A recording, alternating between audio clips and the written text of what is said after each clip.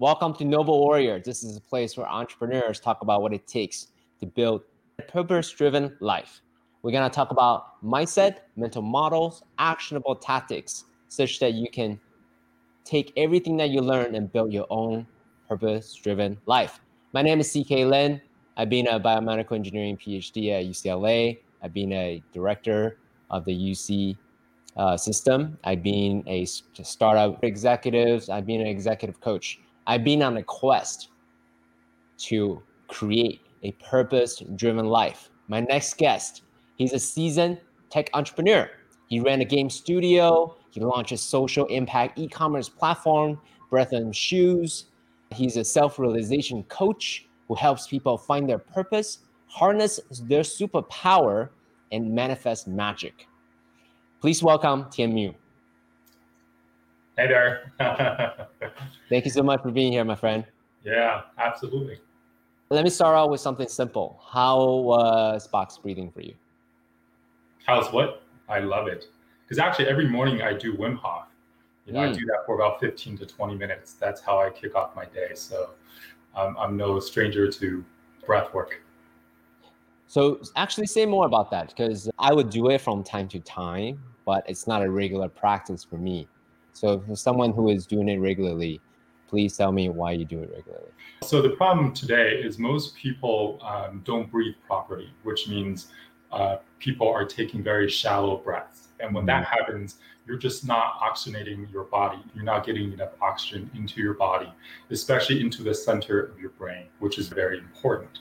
So when you do Wim Hof breaths, you take very deep breaths and you get the breath all the way down to your belly, right? Not just in your lungs, but all the way down to your belly. And then you hold and then you let go. There are many ways to do it. And when you do this for about 15 minutes, you could feel your whole body just vibrating. I think the first month or first 2 months that I started doing it, I could feel each chakra spinning on my body. It just felt amazing.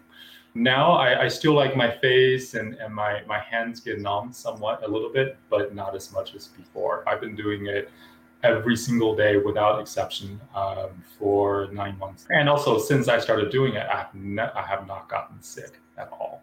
Okay, so that's one benefit. If you don't want to get sick, do this, right? Exactly, because it boosts your immune system big time. What other benefits is there? So do you perform better at sports, given that you oxygenate your body? I'm sure. I don't really play sports. I do yoga, I work out, but I'm always very energetic, so I can't really tell the difference. But I do think I get more clarity, like my mind is clearer. That's actually very enrolling for me. Someone like me, I don't necessarily need to run faster or longer, even though I want to, but it's not like a core desire that I have. But anything around the mind, mental performance, clarity, energy, that's something that I desire. So that's interesting for me. Anything else that's non-obvious to? Well, also because given the kind of, if you eat meat, if you live in a city where there's a lot of pollution in the air, your blood tends to become very acidic. But when you take these really deep breaths, you get oxygen into your body, then you alkalinize your blood. So you don't have to go pay a lot of money for those fancy water. You just take really deep breaths throughout the day. You achieve the same effect. So I highly recommend it. Okay, beautiful. Thank you for that. I appreciate it. You're very welcome. I want to start off by talking about Brethren Shoes first. Okay. Because part of my research was watching the evolution of who Tian Mu is. And so I watched videos of you 11 years ago Yeah, you were on a game show talking about your game studio. But what I want to say about Brethren Shoes here is that the purpose of why you started it, the context that you operate this business is very palpable. It's very clear. You're here to give these homeless people with dignity and compassion and understanding and tools for them to gain confidence, right? This is not something that you say outright, but it's palpable, it's felt. Then you also bring to the forefront the problems / challenges of homelessness and how close, how fragile that really anyone could potentially be homeless, given the economic situation, COVID, or whatever it may be, really appreciate how much compassion that you bring to concretize, to tangibly bring benefits, tools of confidence to this population. So thank you for doing that, first of all. Could you tell us the origin story of Bread and Shoes? Sure. To be honest, I really can't take credit for this because the origin, the idea, this vision came through me one day. I would say through this very powerful meditation. I was just shown this vision, shown this idea, this concept, this business. And to be honest, before I never had any interest in e-commerce or men's shoes. Mhm. I've always been in the nonprofit world. I love to serve. I love to help people. And also living in Los Angeles, there's a major homelessness issue, and that's everywhere. Yeah, So about what, close to about 100,000 people or some ridiculous. yeah, official numbers like 85,000. I'm sure there are people that are unaccounted for. 85,000 is 85,000. That's like the size of Burning Man, basically, Exactly. in downtown LA or all over LA. That's a lot of people. Yes. Yeah. Yes. So when this vision was shown to me, and it was just so powerful that I just surrendered and said yes. Even though at the time I had no idea how to do this, what to do this, but I just figured, hey, you say yes and then you do it. You figure it out. You just trust the universe that resources, the right people, everything will just line up and they'll show up. And they did. It's been a really amazing, beautiful journey so far. But I would say it's not the journey that I thought it would be. But I think that's just life. And it's also, I think it's showing me more about who I am than anything else, I would say. I'm learning with my prior venture, which was a game studio, working with a lot of people, had teams, working with partners, working with publishers, with distributors, whereas now with Brethren, it's been just me for the most, right? I did have a partner in the beginning and I had some other people who assisted me along the way, but I never really had a team for this journey. So it became like from an entrepreneur to a solopreneur to really explore that path and ask myself, is this what I want? Is this fun? Does this serve my highest good? It's been really beautiful.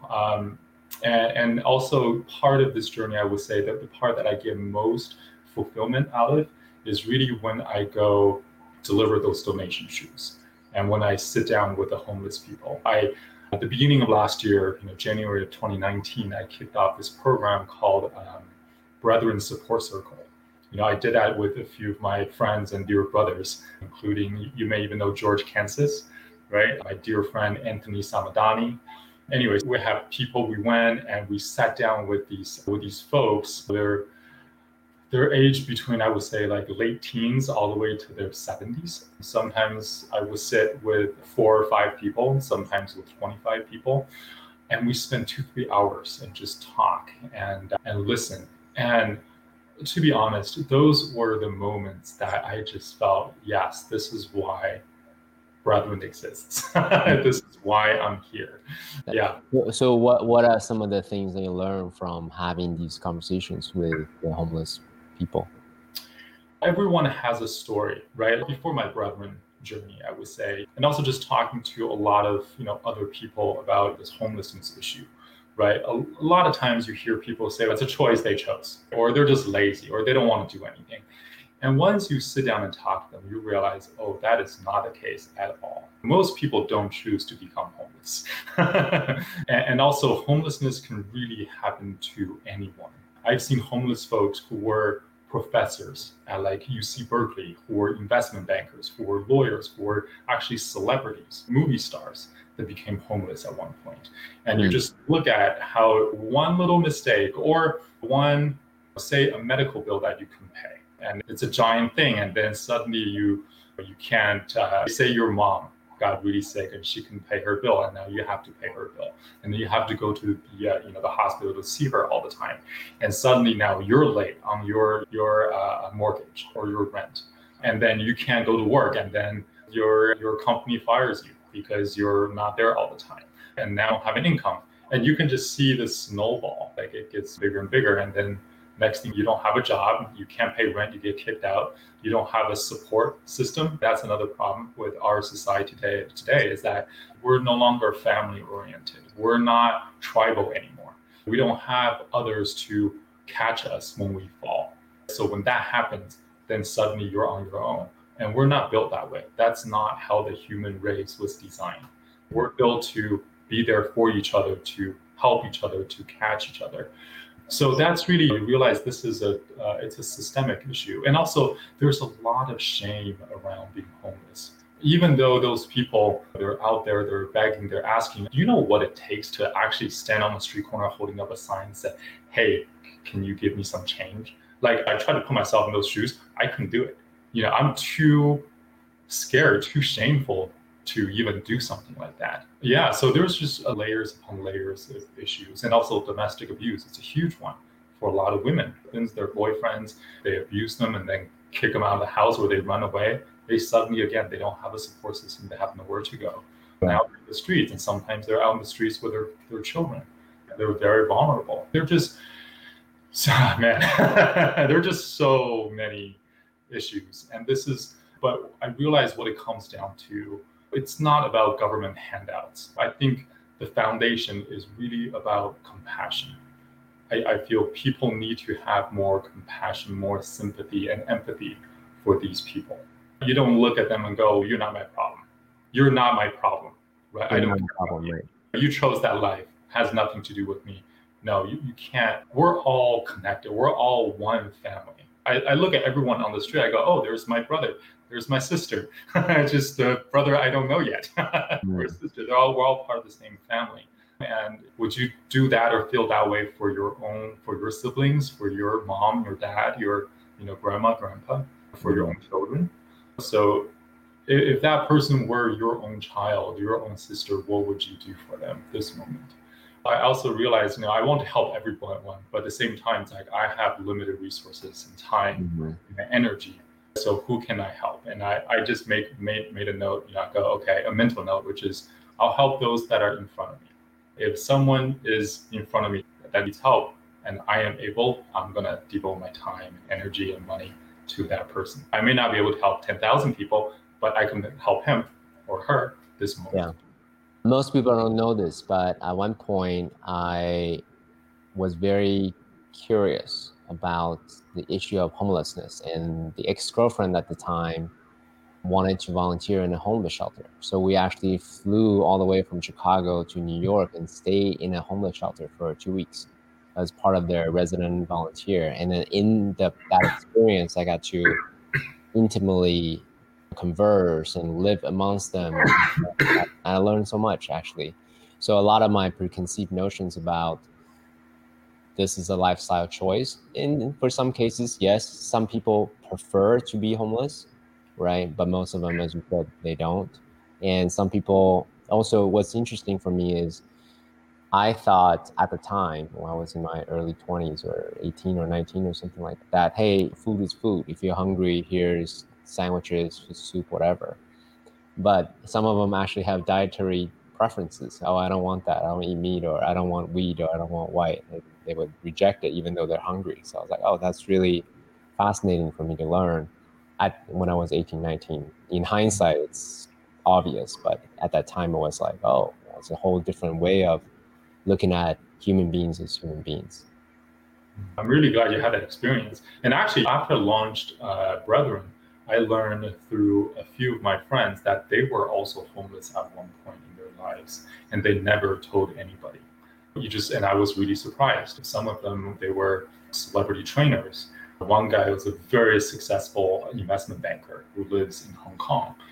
They all then came to me, privately and said, Tian, you know what? I was homeless when I was a teenager, or I was homeless in my late 20s or 30s, or I was homeless when I had my first child. I was like, what, really? And then, or someone would say, I was homeless when I went to UCLA. I lived in my car for 2 years. I was like, oh my goodness. And they didn't share that with most people or with anyone because of shame, because of guilt. So this is really, it's a major issue. It's an issue that people don't want to talk about, or maybe some people choose not to see it. but it's around us. And that really surprised me to know that I personally know people who were homeless, right? And I had no idea. For all I know, all of us here watching, listening, we may know someone in our lives right now who was or is homeless that you're unaware of. Homelessness is such a big problem, so I don't think we can solve it in our conversation right now. But I'd love to hear, because you've been doing this for what, 3 years? Yeah, about Right? 3 years. Yeah, about 3 years. I launched the site 2 years ago.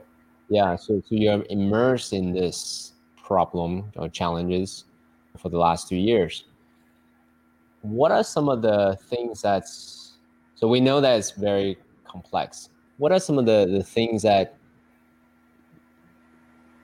you learn about this challenge, and what are some of the possible solutions that after being involved in this space for 3+ years?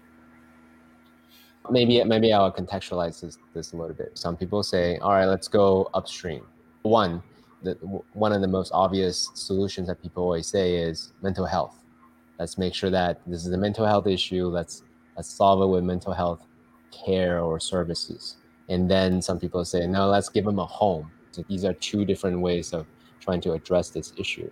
So what are some of the other things that's maybe a little counterintuitive? Let's go even higher stream or help them pay bills. So what have you seen so far? I think at the end of the day, the first thing you got to do is to sit down with each person and understand how and why they became homeless, right? Every case is totally different. So mental health issue, for instance, some people may have that issue before they became homeless, but I believe, now again, I don't have data on this, but just talking to some of those people and seeing their lives, especially if someone is chronically homeless, right? If they've been homeless for 10 years, 15 or 20 years, 30 years, you will develop mental health issues. Even if you started out as just, you or me right now, right? Once you're in the streets for that long, you live under fear every day. You don't know if you're going to wake up to someone, pointing a knife at you, or waking up losing everything again, or next day not knowing where you're going to sleep, if you're going to have food to eat, or you may get stabbed, right? Like all these things. And also being isolation. And that's another thing people don't realize. When you're homeless, you have no one to talk to. I think more than anything else, when I really spend time with homeless people, I realize more than material things, what they really need is human connection. They feel invisible. They feel like they may be standing there on a street corner, but nobody sees them. No one notices them. No one cares about them. Like they want a hug more than they want $5. Like that's something probably people don't ever think about, or you may not realize. It's not something they want to be known as a homeless. And this is why in the community, or when I talk to nonprofits, we don't call people, oh, that's a homeless person. We just say that's a person experiencing homelessness. It's not just being PC. It's really, for them, it's like, oh, that's just what they're going through right now. You don't want to define someone by that. It's just, I don't want to be defined by the guy who lives in a 1-bedroom apartment. Now, I don't live in a 1-bedroom apartment, but I'm just saying, that's like, oh, that guy, oh yeah, he's that 1-bedroom apartment guy. Yeah. No, that's a really good point. Yeah. So it's just, he or she is experiencing homelessness right now, but hopefully that's just a transient state that they'll come out of this. I think really we just got to sit down and talk to each person, understand, where they are. So again, earlier I mentioned compassion, right? Empathy. I believe this is really what we need to solve this issue. I think when people develop compassion for everyone around us, for those who experience homelessness, then you're going to go up to them and say, hey, are you okay? What can I do for you? Do you need help? I think that's how we're going to ultimately get there. Because again, the issue may not be money for them. I mean, because, again, you can give them all the money you want, but if you don't get to the root of it, they can always spend it. And the next day they don't have money again. If they have, say, a gambling problem, and that's why they're in the streets, by giving them hundreds and hundreds of dollars, you're actually not helping them at all, because they're just going to go to the casino and spend it all, right? Or in an hour. Or if they have a drug problem, they're just going to go buy all the meth they want. And next day they're back to square one. So money is not the issue, right, in this case. And even having a home may not be the issue. So really, I think it comes down to let's drop our assumptions. Let's drop all the prejudices we have against them and just have a heart to heart and just talk to them. That's Yeah. my recommendation. Yeah. Thank you for sharing that. Going back to you personally, zoom in again. You had a very deep meditation. You got some divine inspiration, and then you chose to follow it.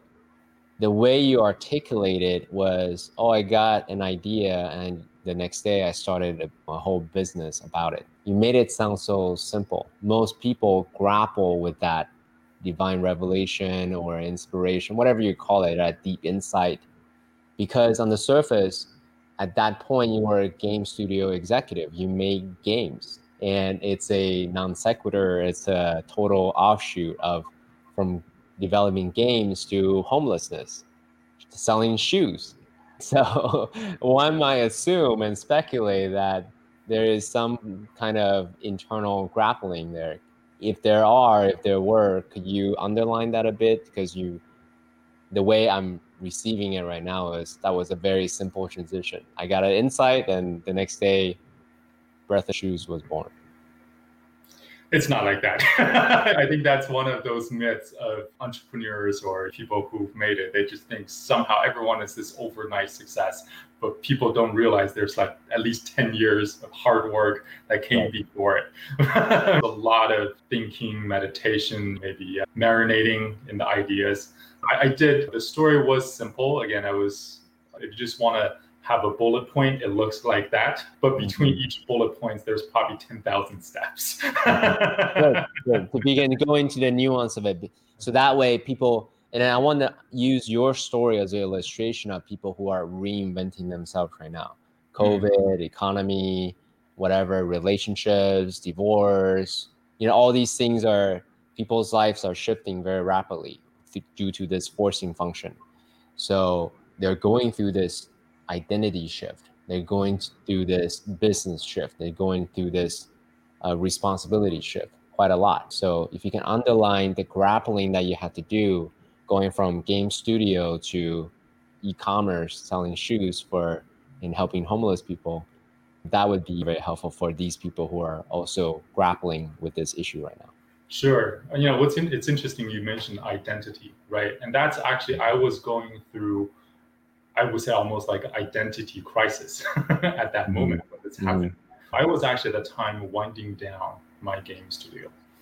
I had the studio for 17 years and I had amazing partners. I had amazing team that I worked with. We had huge successes. We worked on some very notable games and titles, and we had a great time. But at the same time, also, we went through some major challenges. There were multiple times that we were so close to going out of business. And again, you look at everything, you realize, oh, it's all just a journey. And it's actually a journey within. It's a journey about you, about self-discovery, about figuring out who you are.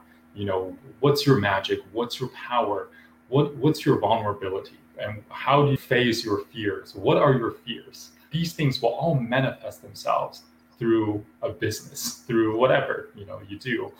And I would say how Brethren came, or the timing around that, it was really when I was going through another transition in my life, and I will actually even call it a metamorphosis. Or actually at that period, I went through multiple metamorphoses. It wasn't just one, because every time I thought, oh, wow, I'm done. Okay, I learned these things. I leveled up. I'm good. And then I got pulled into another one. It's just every time I thought, okay, I know who I am now.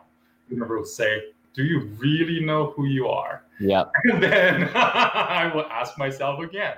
And that's when really I didn't realize it at the time, or this was late 2016 or 2017, I would say, that I had defined myself by this role I played, because I was this gaming executive, this CEO, always working on really cool cutting edge projects and working with really cool partners. So I always had cool things going on in my life. And I guess now looking back, they were all external. And so every time I would sit down with a friend or a new business associate, whenever they will ask me, "Hey, Tian, what you working on?" I'll say, "Oh yeah, I'm working on this and working with these people," and it was just always great stories to tell. And I got used to that, and that became my identity. But as we were winding down the gaming studio, suddenly I wasn't working on anything anymore. Suddenly I didn't have cool projects anymore. Suddenly I wasn't working with cool partners.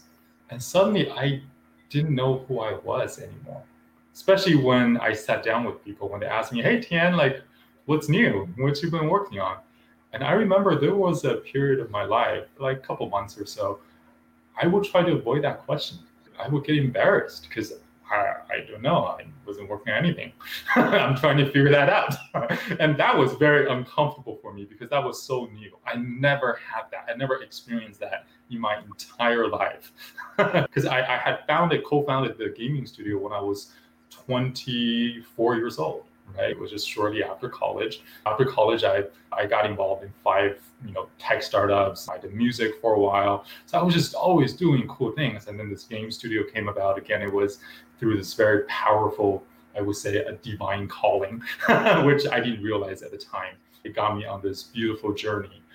But yeah, back in 2017, I was really asking myself, who am I? What am I doing right now? It was until one day through a dear friend of mine who was going through something similar. And I realized he was a little ashamed. He was ashamed of what he was going through, even though from my perspective, wow, this man was going through something so beautiful and profound. And it showed character that to him, he didn't want to talk about it. He shared it with me. But then I was like, "Brother, what are you doing? Can I tell your story to others? Let me tell them through my lens." And he trusted me. He said, "Yeah, sure, Ken. You say whatever you want." And when I told that story, I just saw how his body just relaxed and he just felt this ease and this, oh my God, I'm actually pretty incredible. I'm like, "Yes, you are." But what's interesting was in telling his story, I realized I was going through the exact same thing. He was my mirror image. And I was going through that. Yeah, I was also like, I didn't know how to tell my story, but I had no problem telling his story. But as soon as I finished his story, I realized I could now tell my story. And what's amazing was literally after that happened, the next day I met this new person, a new friend. And she asked me, "Tian, what are you working on?" And without a pause, without any hesitation, the words that came out of my mouth were, "I'm working on myself." That's it. And like it just came out fluidly. Yeah, I'm working on myself right now. I'm working on the most amazing and beautiful project that I know. I like that. Let me actually underline something real quick. Yes. There's certain for the high performers, for the entrepreneurs, for the founders, they've been busy all their life. They've been chasing after goal after goal. However, there's always a reset in life, whether it be, hey, my kids are going away for college, or I got a divorce, or hey, I just sold my business. Now the fundamental identity of oneself gets to shift. And in that process, you can call this phase midlife crises, trough of disillusionment, dark night of the soul, or belly of the whale, whatever ways you articulate it. This is why not a golden nugget? Or something positive, or a golden nugget, right? But I think the reason why they don't call it a golden nugget yet, because it does require some kind of grieving, right? Hey, my past identity is no longer, and now I get to in this unknown space between point A to point B, and now I'm just exploring, right? So the fact that you get to tell other people's story through your lens, and thus giving yourself permission to also be in that exploratory process, and I think it's such a beautiful thing, and that's one of the reasons why on this podcast we go into those transitional moments, such that people can say, "Oh, Tian is going through this. CK has gone through this multiple times, especially as an entrepreneur, as we know, ups and downs all around all the time. So it's totally normal. There's nothing wrong with me going through this This is not weird. This is totally normal. And actually, there's something beautiful on the other side of this cocoon, on this other side of this corner, on the other side of this barrier. What would you say to that? I say yes. For it.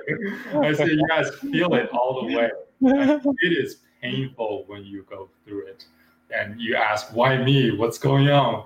What happened? This thing used to give me so much joy and excitement. Now I don't feel anything, right? Or is there something wrong with me? Why don't I?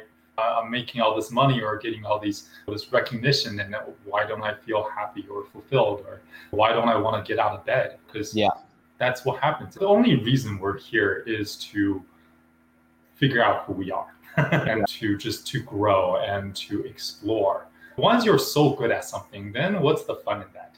Right now, it's time to say, okay, you're so comfortable now. Okay, let's give you a different scenario, different environment. Now it's time for you to level up, as we say in video games. It's time to learn some new skills, break out of your norm, and that's really the process. Yeah. So I love that coming from a game designer. It really is true from my perspective. Life is an adventure. It is a game. And through all the ups and all the downs, everything really is beautiful. I may not necessarily find it pleasant in the trough of disillusionment, right? The belly of the whale or whatever. But at the same time, I also now, a little bit older, have the full appreciation of the full journey, right? There is no, hey, let's all go to just the top of the roller coaster. But in order to get to the top, you got to go to the bottom and come up again. So that's the full flavor, the full spectrum of life. Yeah, but also you realize everything is completely subjective. And actually anything that happens to you externally, it's completely neutral. Only you assign certain meaning or definition to that. Just using your analogy of this roller coaster ride, some people love it when they're at the top, some people love it when they're at the bottom, some people love it when they're doing loops, and some people may hate every bit of those. So there's really no objective like saying, oh yeah, being on top, that's best, being on the bottom, that's horrible. For some people, like, I love being on the bottom. You just never know. But also I realized, I think another thing I forgot to mention was really when you go through these things, what you're really going through is your ego death time and time again. It's not you who's saying, oh, this is pleasant, this is horrible. It's really your ego making those judgments, saying, oh, I like this. Oh, no, I don't like that. This is me. Oh, no, that's not me. Oh, yeah, that shirt is so me. That's my color. Or this experience, that's my experience. I love it. And this is not my kind of thing. That's all your ego talking, right? If you can pull yourself out of that and just start observing it, observing your ego, observing that noise, that chatter that's defining you, and ask yourself, is that really me? Is this thing really not my thing? Do I really not love playing tennis? I've only played that once or twice. How do I know I don't love it? How do I know I'm not good at it? Just because I played once or twice. Could you say more about the phrase ego death? Because in my mind, this is different interpretation of that phrase, right? When I hear ego death, I hear kill the ego, like basically ego is bad altogether. So that's what my interpretation of what that phrase is. But for me, it's two sides of the same coin. I can't just have pure spirit and no ego. Ego is an expression of who I am in this material realm. So in my mind, it's actually being in harmony of both. So I'm curious to know how, when you use the phrase ego death, what does that mean for you? Okay, again, ego is neither good nor bad. It just is, right? And actually we need it in this human body. Without it, you wouldn't even eat. You wouldn't care to do anything. So because of ego, that's what keeps you safe. Okay, I shouldn't go there. I shouldn't go poke that tiger. Or, oh, I'm hungry. I should go eat something. Because your ego wants to preserve your body, or your aliveness, I would say. But ego death really means when you become so attached to a certain identity. Because, okay, I became so attached to this gaming CEO. That's me. For so long, that's how I started to define myself, or that's how I define myself. Then when you have an ego death, means, okay, take off that layer. Realize that's actually not who you are. That's just a piece of clothing you're wearing. Mm-hmm. You can take that off anytime you want. You can put on a different one, or you can just be naked if that's what you choose. So, Right? by the way, I want to underline that metaphor, what you just used. Okay. Beautiful metaphor. Think of it yourself, all of your identities, all of your constructs, all of the beliefs that you have as coats that you wear. You can take it off, and when the coat no longer serve you, the Yeah. purpose. Maybe you want it to be warm, maybe you want it to be fashionable, right? It's situational. So you can bring out those identities, but when those identities are becoming too limiting and start to bring you suffering and pain, then guess what? You have outgrown that coat. You can easily let it go. That's exactly right. You have this beautiful fur coat. I just can't think of something else thicker. I know maybe we'll have some vegetarian or vegan friends here, but It's fake fur. Okay, yeah, perfect. Full fur coat, right? You can wear that in Siberia. Great, it serves you. But if you wear that in Hawaii in summer, I mean, it doesn't serve you. Take that off. Yeah. Yeah, like you said, it's situational, and also those situations really come. It's like seasons with our planet, our life. We go through seasons as well. You can't always be in spring. You can't always be in summer.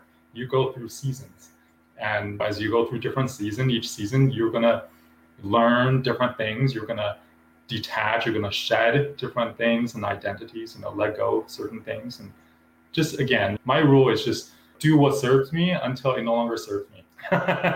So let's zoom back into those transition moments from gaming CEO to possibly following this divine inspiration that you have to start this e-commerce shoe shop. What did you do to take up that coat of the gaming CEO and try on this new idea, new possibility to start an e-commerce shoe platform? What did I do? I just did it. Again, when the idea hit me, it was very exciting. I realized one thing that's part of my magic is I'm really good forming ventures, start something, build a really good foundation, like getting the resources, whether it's getting the right team together, getting the money, getting partners, getting something off the ground. Really, really good at that.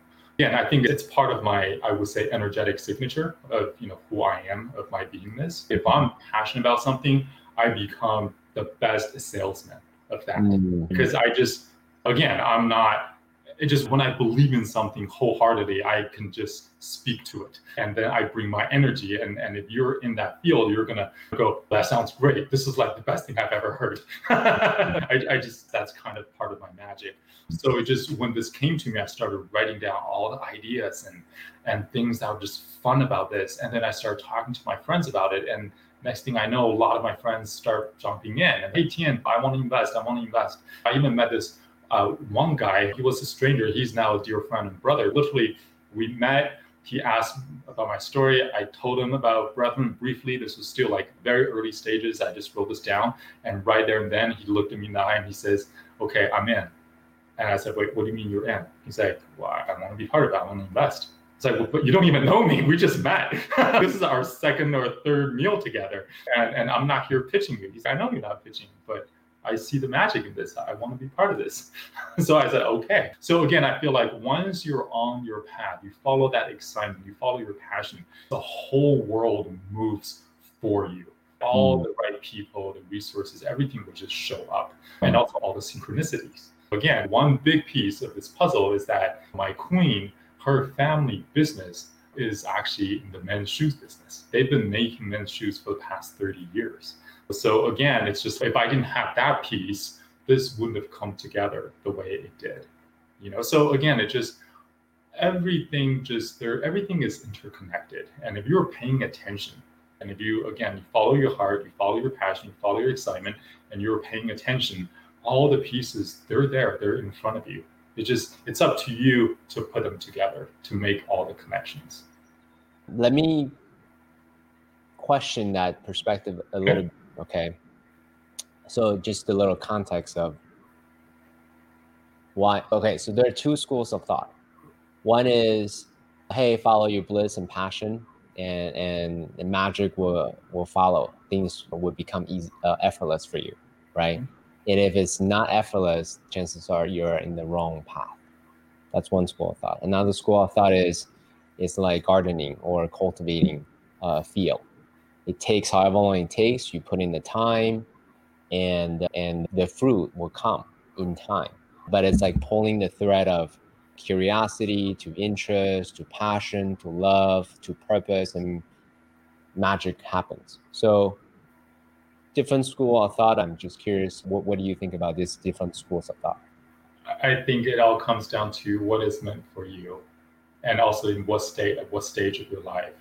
Also, even the so-called the two schools of thoughts, I agree with parts of each school. Like, yes, things happen, but they may happen effortlessly at times, and then other times things may not happen effortlessly. That doesn't mean you shouldn't be doing this anymore, or you're not on the right path anymore. It just may mean that moment you need to fix something else. It may not be the overall thing. Maybe there's something else, smaller, granular, something that you're blocking yourself from. Or maybe you're meant to go this way. Say you're meant to go this direction. But then even on this one path, there are many doors and many like valleys and bridges and the color you pick, and maybe a certain path is better than you're still on your path. It's just even on your path, many options, or maybe there are certain obstacles. And so anyway, again, even on a higher level, the way you present this issue to me, again, I think this is one. I don't know if it's necessarily a problem, but it's definitely something very specific to our 3D world, which is separation, which is this divide. It's like, is it this or that? Is it black or white, right? Why can't it be gray the whole time? Or why can it be right? Like, yeah. Who says it's just option A or B? What the theme of what we're talking about here is essentially soul market fit. How do I know this is the path for me to take on? And there's, as we know, ups and downs, circumstantial difference, how I feel about it is different, how my significant other feels about it. Maybe I have new responsibilities. Things are changing all the time in a world that's changing. So what I'm interested in is if you have a way to think about or concretize this soul market fit, because oftentimes when we do this thing, we may have that initial spark. When we do it, we encounter some obstacle, or we may have an initial spark and it's like, oh, it's so easy. I want to give our listeners some tools for them to navigate this space, so that they can find their soul market fit, as you have. Ooh. Again, I can only tell my story, and I'm sure everyone has a different story, right? And even for me, I guarantee you the story changes, right? Like it may be this today, but who knows what's it going to be a year from now, 10 years from now, what other new path that I will have discovered. So I definitely don't want to just corner myself and say there's this and this is the only way. But I am, again, like coming back to me, I just know for me, I trust in the saying, follow your heart. Now, here's the thing: is it sounds like a cliche, but probably most people don't know what that means. Yes, most people probably don't know the difference between following your heart and following your mind. Mm-hmm. If you think of something and you're like, oh, I think this is the right thing to do, then let me go do it. That's to me, that's not your heart that you're following. That's you following your logical mind. And where did that information come from? Maybe it came from your parents, from your peers, from society, from your boss. And they don't know. They don't know what's best for you. The truth is, most people don't even know what's best for them. So if you don't even know, how would anyone else in the world know? Mm-hmm. They can only give you what they know, given their experience, what they went through.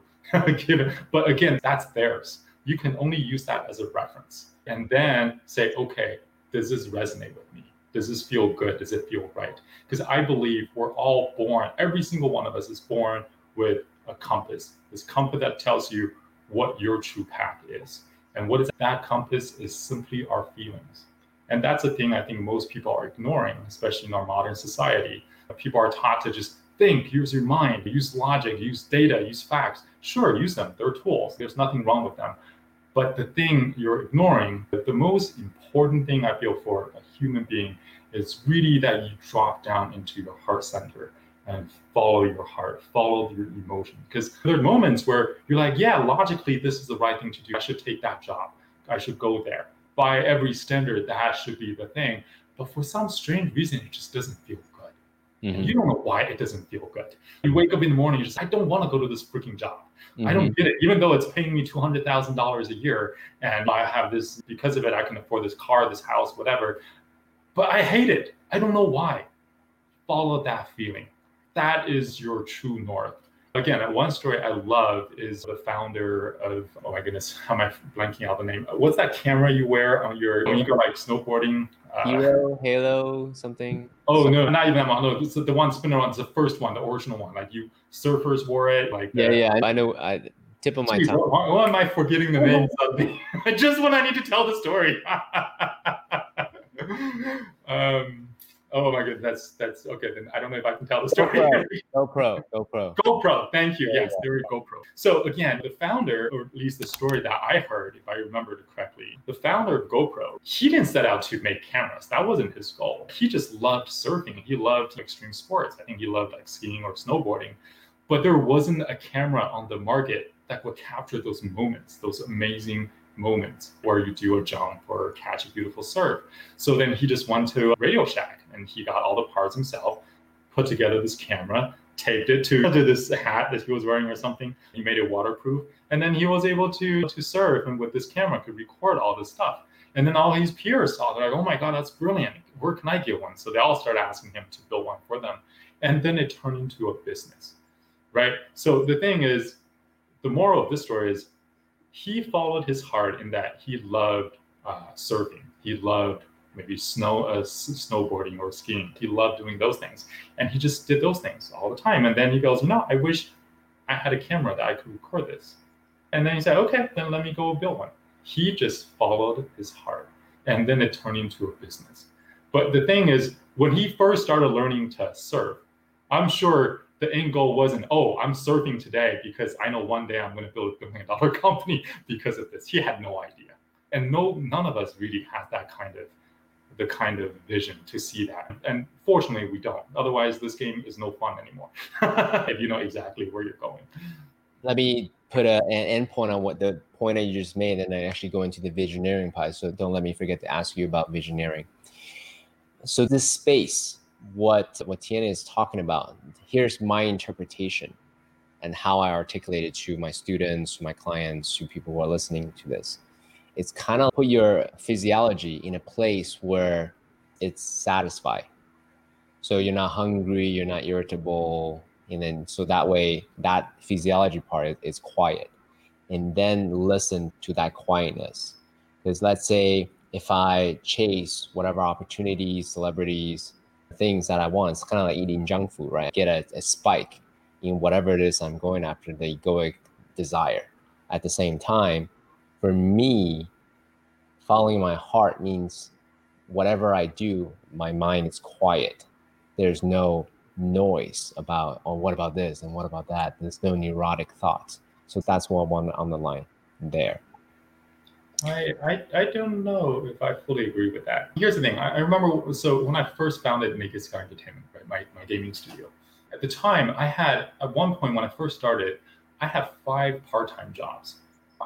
I didn't go to my family for money. Say, hey, because I actually wanted to see if I could make it on my own, to build this with my own hands. I worked at J.Crew as a salesperson. I worked at this language school where I taught Chinese. I worked at movie studios as an extra, right? I worked at Narcotics Anonymous. I translated the material into Chinese because they were, expanding into China at the time. I did all these things, and my days were, oh my goodness, in the beginning, I would get up in the morning, I put on my suit, I go pitch investors, and then I come home, grab a quick bite, I run to J.Crew, and I work there for 4 hours. So like say 1 to 5 p.m.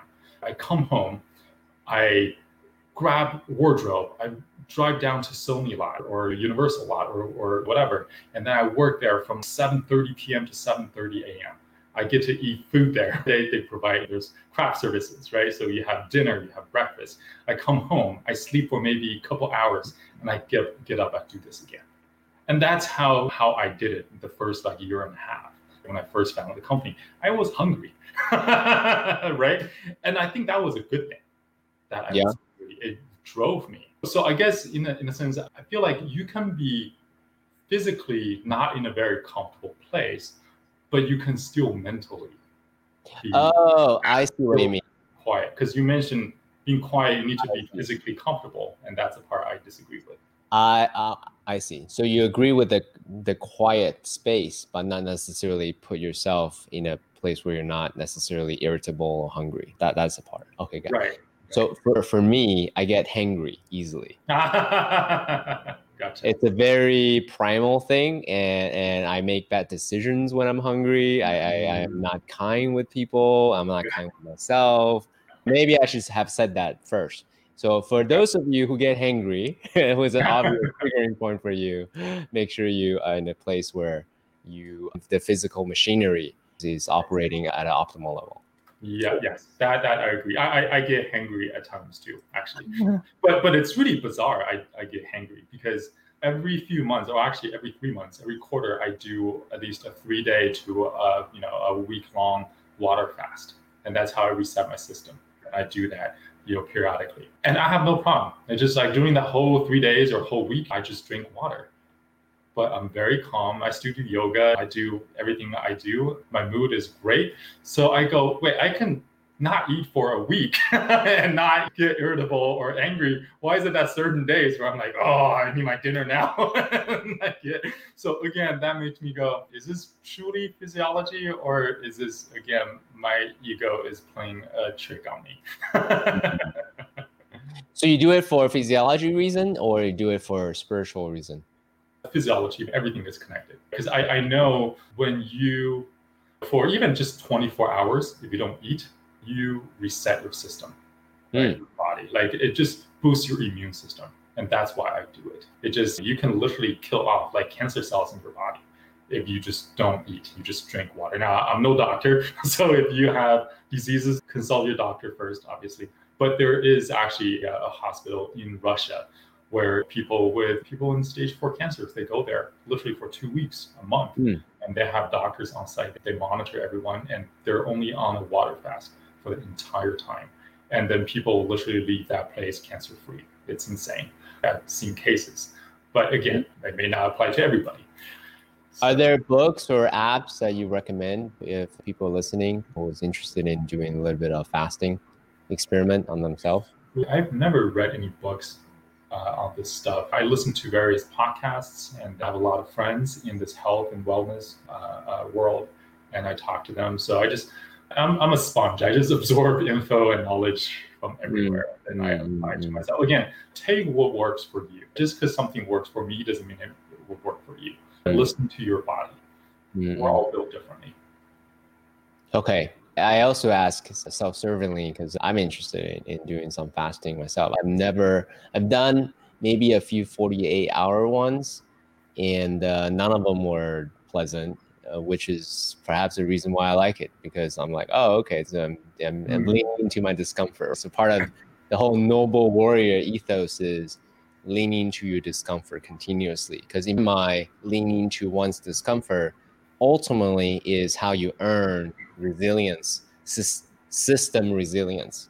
Because the more, resilience is not gifted to to an individual, it's going through challenges over and over again in a very designed or a very intentional way than just a hard workout, just doing hape or a sauna or a cold bath or going through separations or the reset of your business. And over time, then you're like, oh, okay, this is not so bad. I can actually handle it. As you articulate earlier about the whole Wim Hof experience, right? In the beginning was very intense, but now since you've done it so many times, you don't get that intense of a reaction after that. Yeah, I agree. But also, I think you have to know why you're doing it. You got to have that set intention.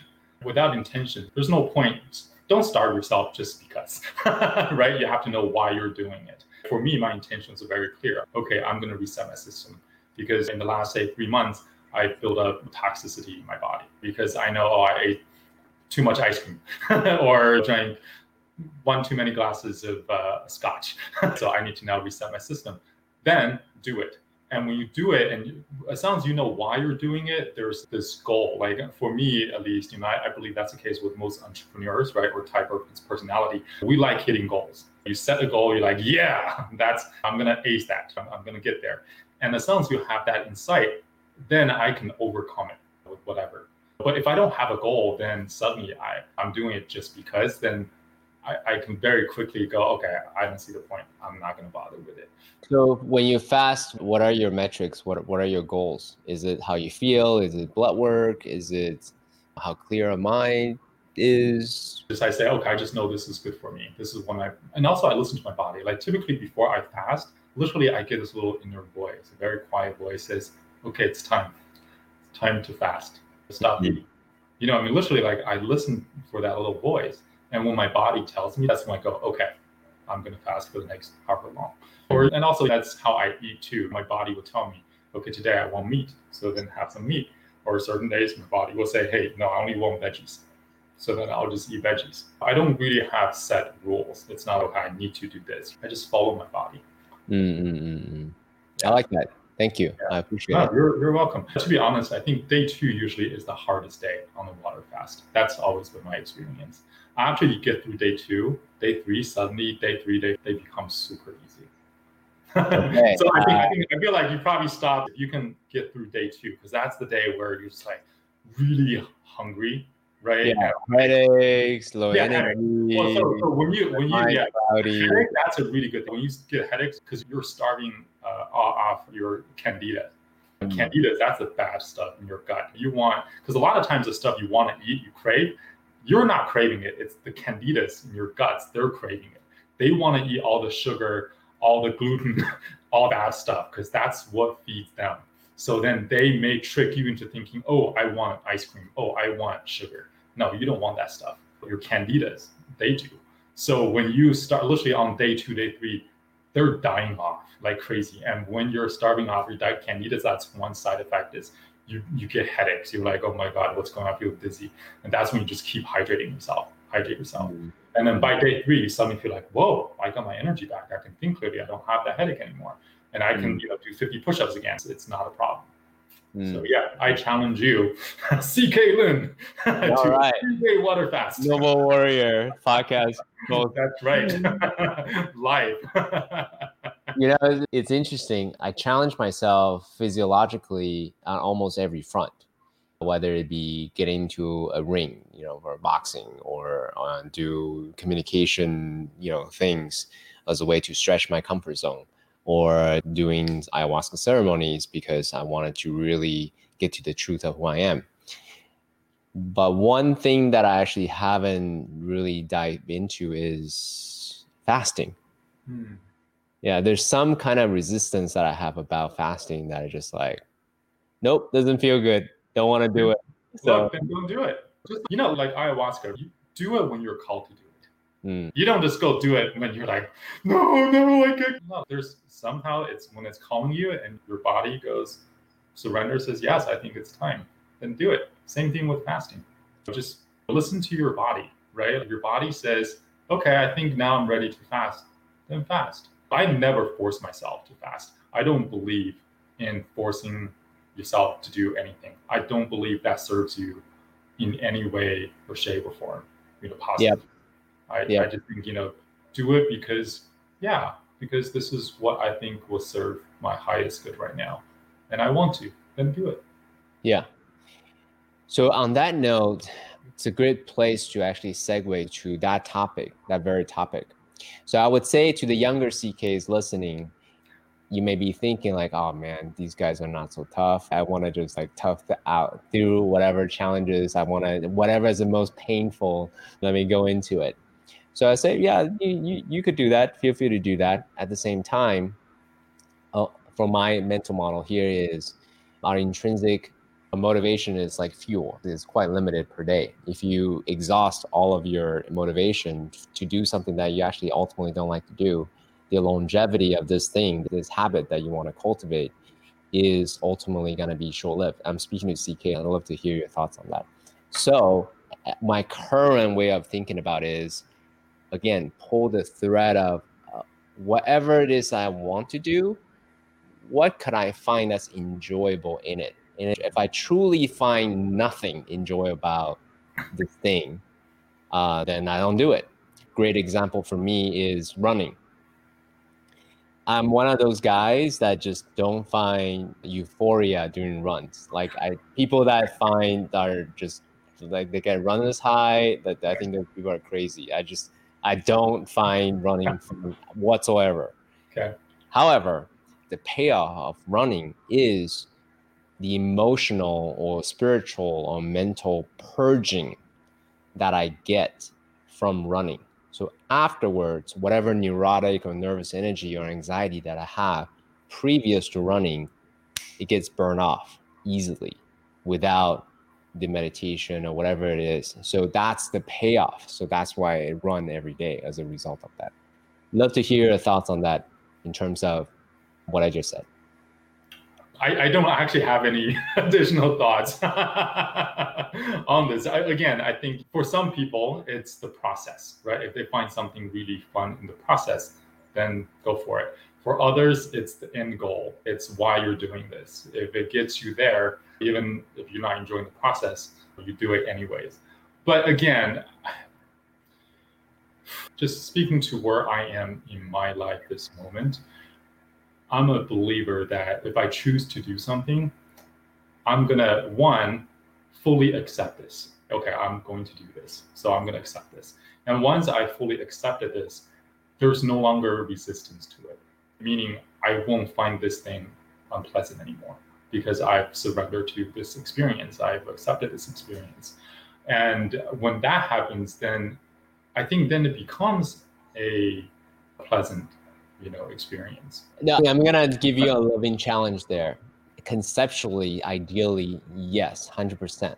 However, such as life's challenges, like any worthy endeavor, there will be times where really we're testing our capacity, like being an entrepreneur, right? It's not fun to deal with tax issues or people suing you or employee issues or drama and politics within your organization, as an example. Things don't need to be there. Just so, for example, everything you mentioned, I never experienced them in my entire 20-year career. Really? No lawsuits, no politics, none of that stuff. I built a company where those things just don't exist. Okay, let's hold off. That's totally let's hold off of how you tactically do that. But the point I was making, let's say maybe relationship with your spouse or with your kids, it's ego on ego. So inevitably there bound to be disagreement or friction or things like that. So it's not so pleasant to deal with per se. And that's what I was pointing to about how you can maintain a really high context in spite of maybe some friction or disagreement.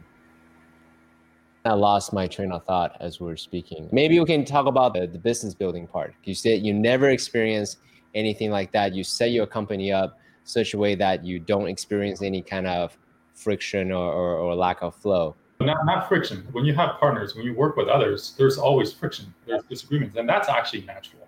But okay. you work it out. You sit down with them. You be transparent. Yeah. And that's one thing I learned through my journey. Again, I shared this with you personally. I had my spiritual awakening 11 years ago.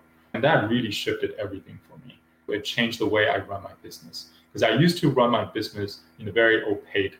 I make all the decisions with my partners behind a closed door. We never shared information with our team or negative information, right? Things that would or could scare people away. Like we didn't share how big our bank account was at the time, the challenges we're going through. We didn't share those things with our employees. We only told them the good news, right? That was the old way of running. And then after my spiritual awakening, I realized, no, it's all about transparency. It's about sharing everything with them and trusting everyone that, look, I'm giving you this information and you will make the best decision from which, instead of me shielding something from you, thinking, oh, I'm doing this to protect you from this. How do I know I'm protecting you from it? How do I know this information isn't going to empower you?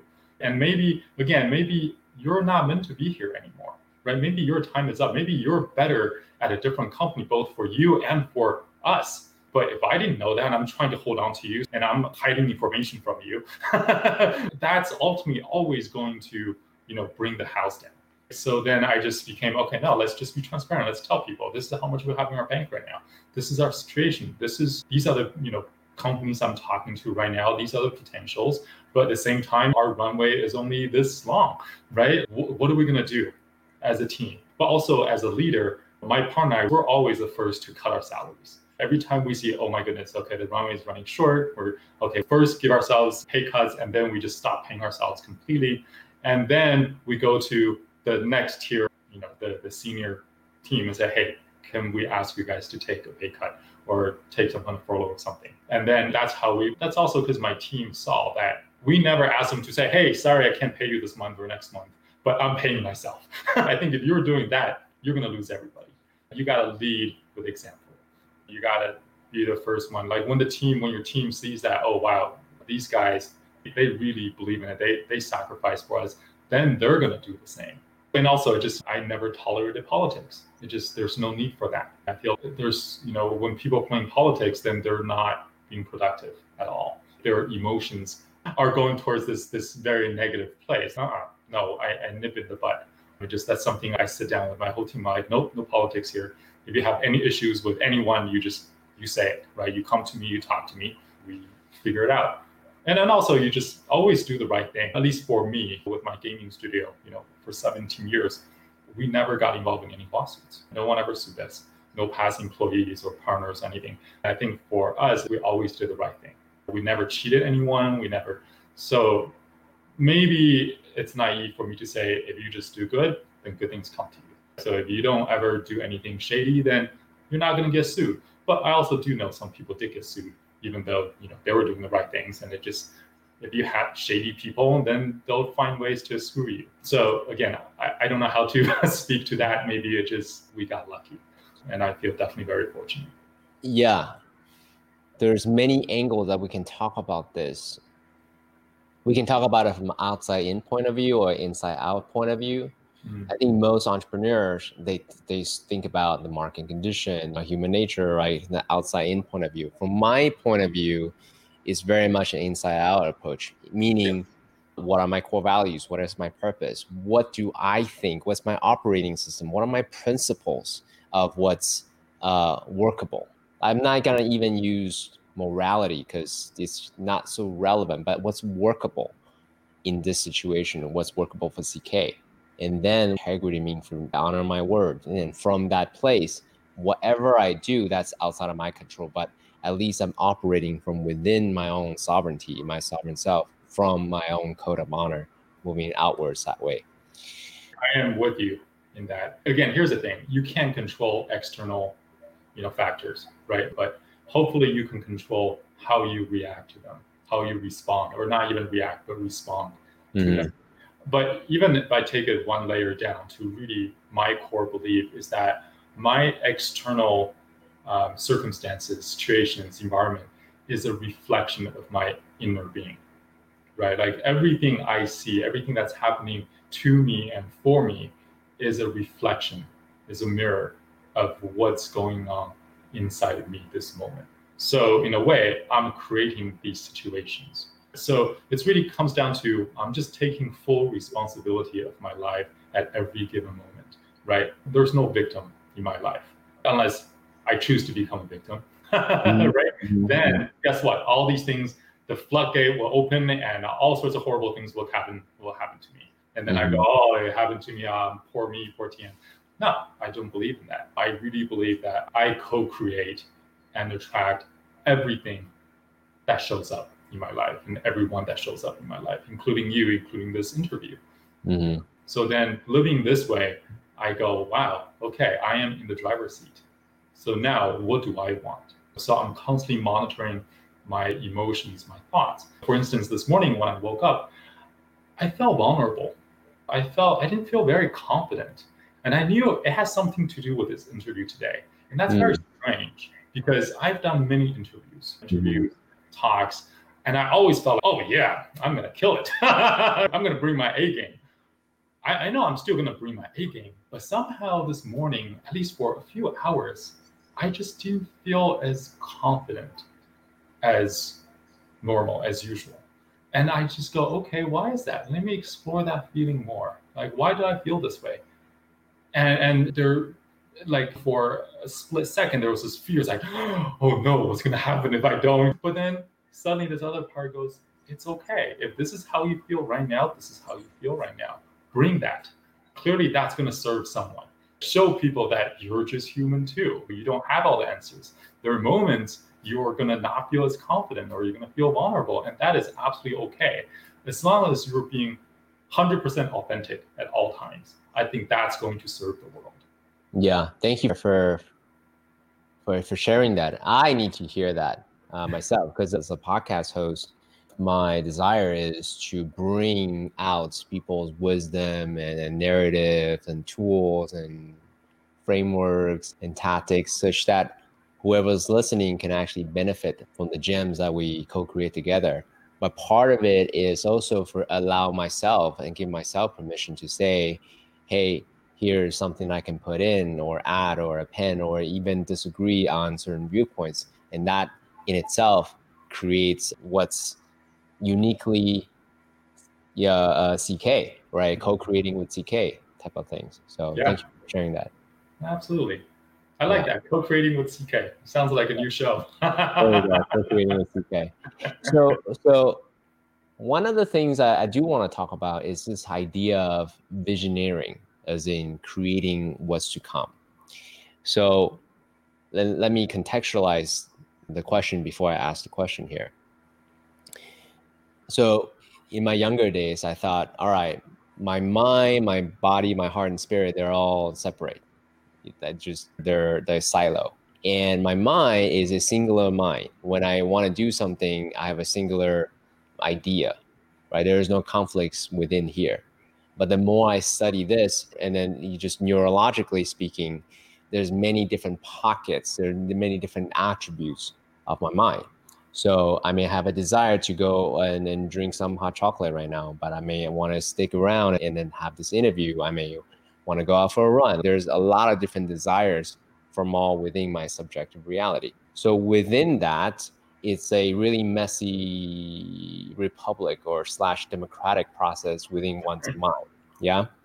So as you are imagining what's to come in the future, what you want to create next, how do you reconcile this whole messy democracy within your mind as you're creating vision of what's next?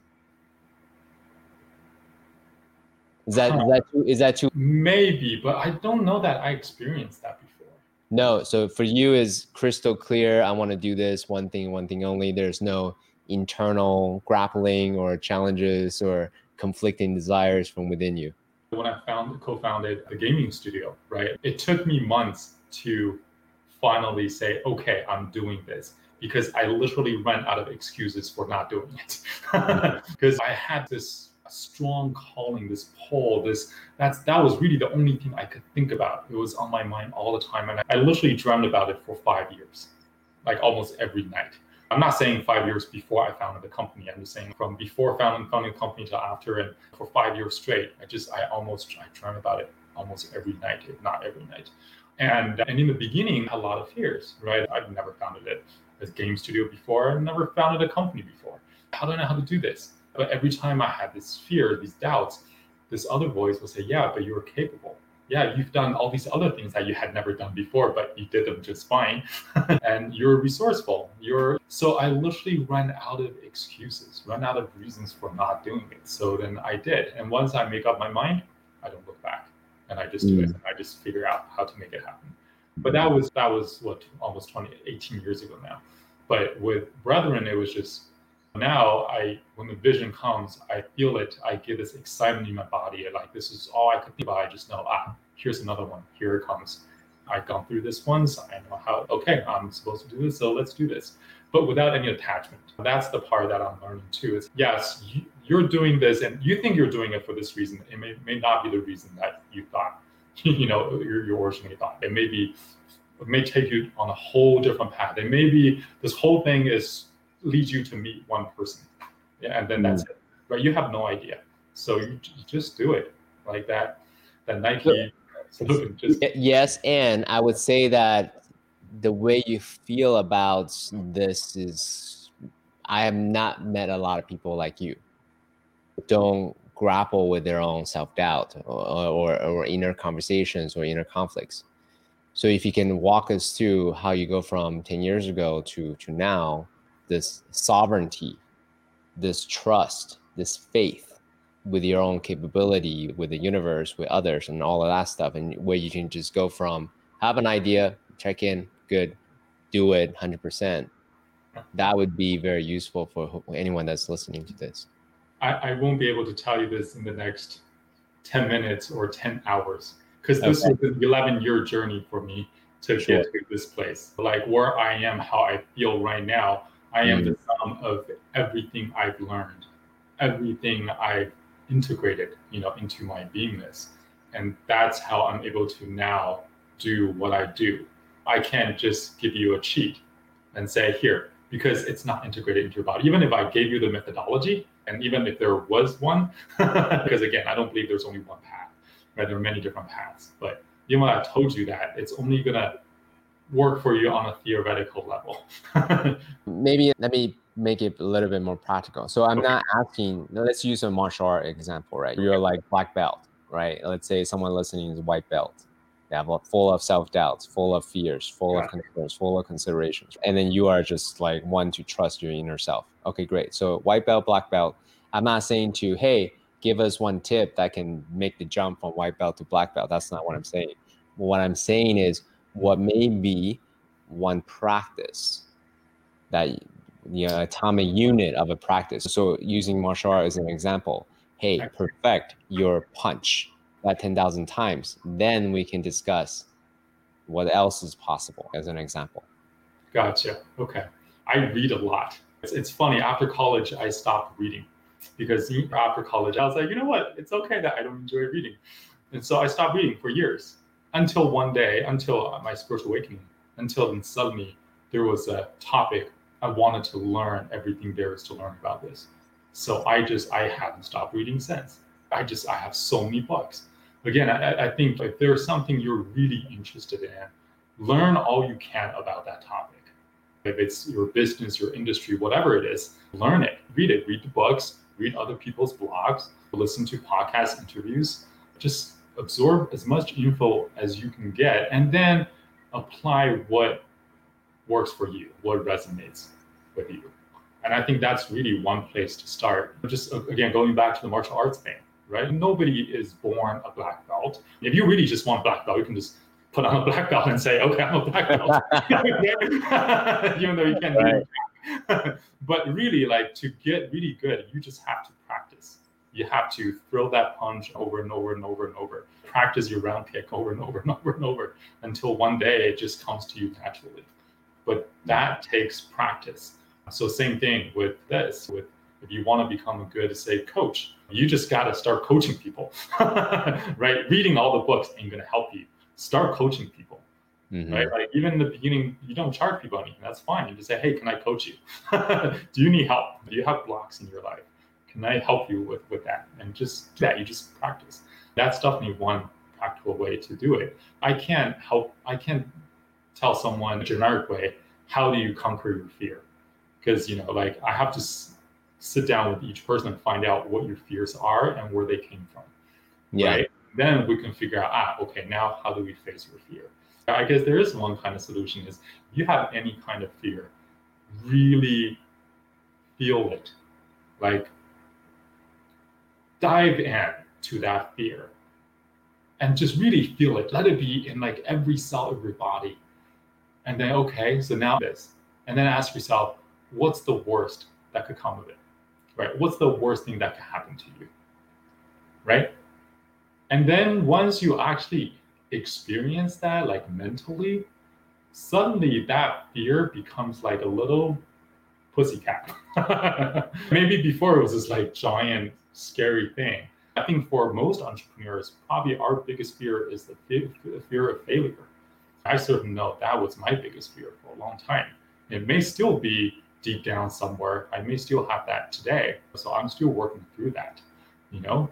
But it's okay, so what if you fail? What's the worst thing that could happen to you?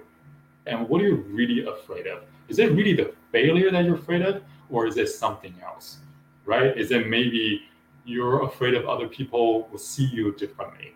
Or is it that by failing, it's your self-worth? Just get deep down, find what is it. And I think I guarantee you, once you're there and you sit with it and have a conversation with it, and then you realize, oh, you're not that scary after all. It's okay. I don't know if that's helpful or useful. Oh, totally useful for sure. Fear baselining or fear reset is one of the reasons why ayahuasca ceremony is something that I'm a fan of as a way to really viscerally feel whatever I fear and constantly pushing that and experience it as real as it gets without actually physically putting myself in danger. So it's very cathartic that way because the mind can differentiate visceral experience to reality anyway. So that way it's a way to help me reset my capability or capacity to this experience more. Yeah. Beautiful. That's beautiful. I know that you're a self-realization coach. Can you say more about what does that mean for you? It just means I'm here to help people reflect, help people to really see who they are and unleash their true potentials, their powers, their magic. Again, it's funny. I don't know. I don't know what the best word is, calling myself a coach. I've never, like, this is not a profession. I've not made a penny on this. I don't, I never went out there and say, hey, can I coach you? And will you pay me money for it? I've never done that. I've mentored and coached many people. And I saw the results. I saw how things changed for a lot of these people, how their lives completely changed. And it's just something that I get the most fulfillment out of. Even with all the companies I've done, they don't come anywhere near to when I have a conversation with someone, I see in their eyes that, wow, something changed in them, like in a very profound way. And you can see, wow, they now can accept who they are, or they now realize something they did was actually okay. They're no longer feeling shame or guilt about something, and they feel now at peace. That is something I feel nothing beats that feeling for me. Same here, hence why I'm an executive coach, transformational coach. But I'm curious to know if you can say more about the nuance of what's on the other side of this, dark night of the soul, trough of disillusionment, belly of aware, or identity crisis, right? Because we can really get into the dark places or the sorrow of being in that space. Now we're talking about, hey, there's possibility on the other side. Can you say a little bit more about whether it's from your personal experience or the people that you have helped? What's possible on the other side? What do they have to look forward to for those people that are still in the trough right now?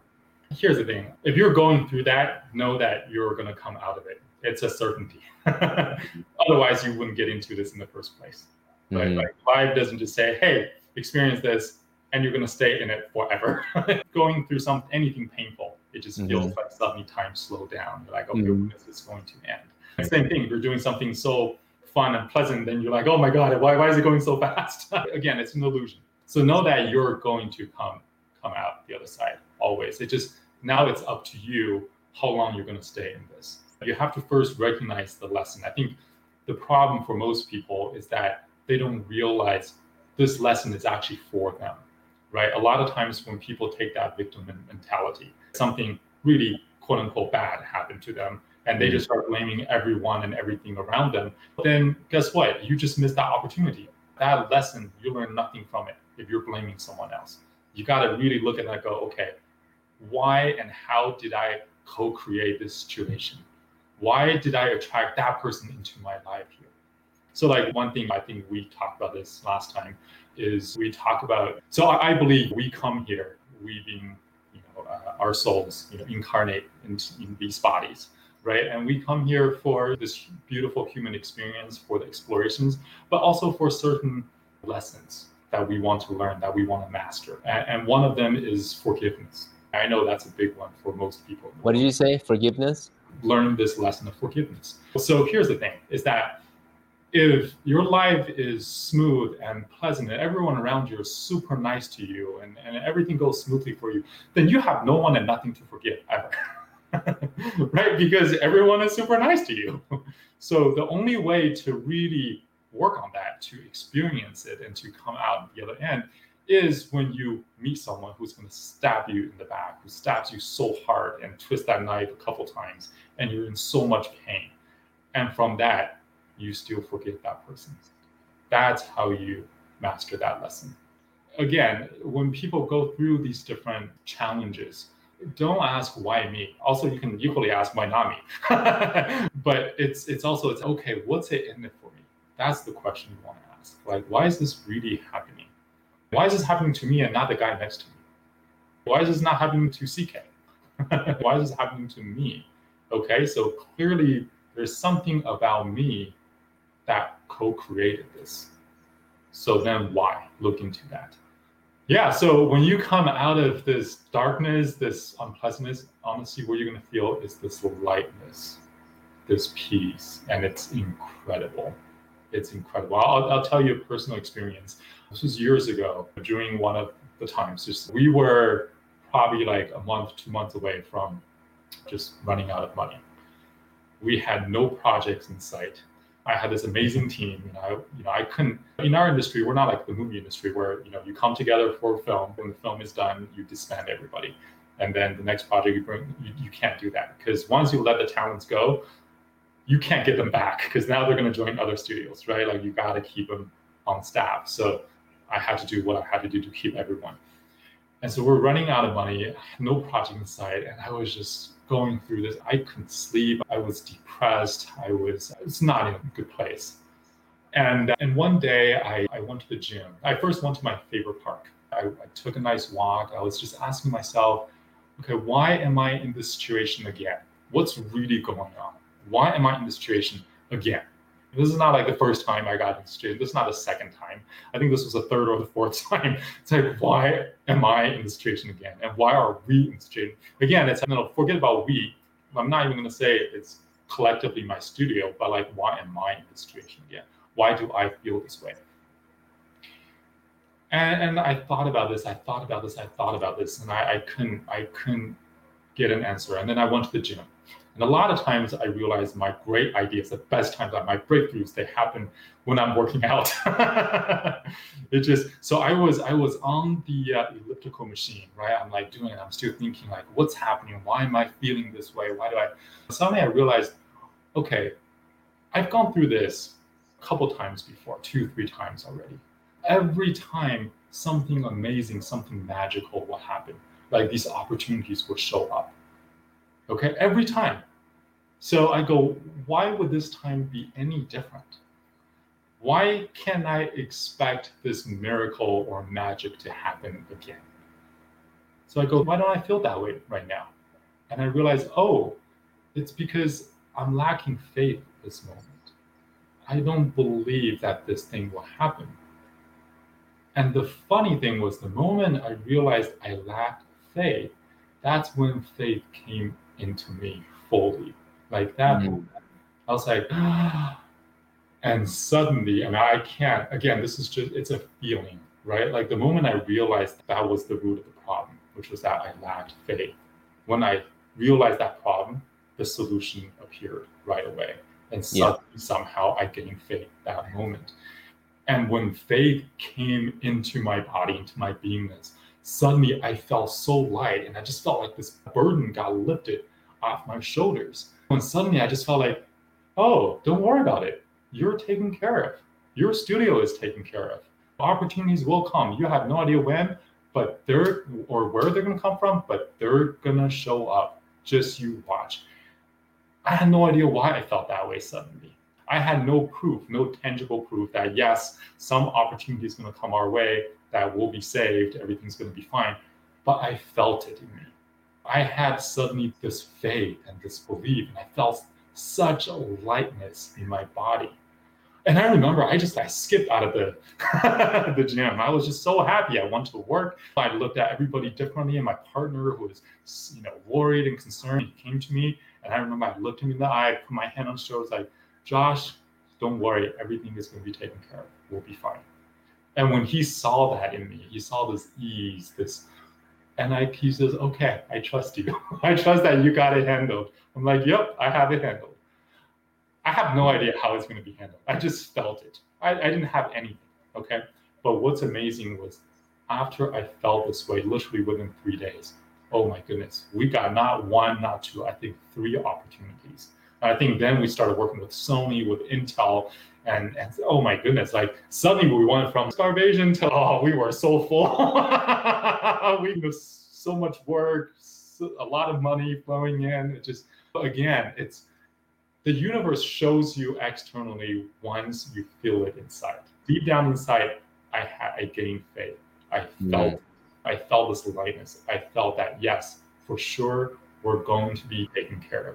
There's nothing for me to worry about. There's nothing for me to be fearful of.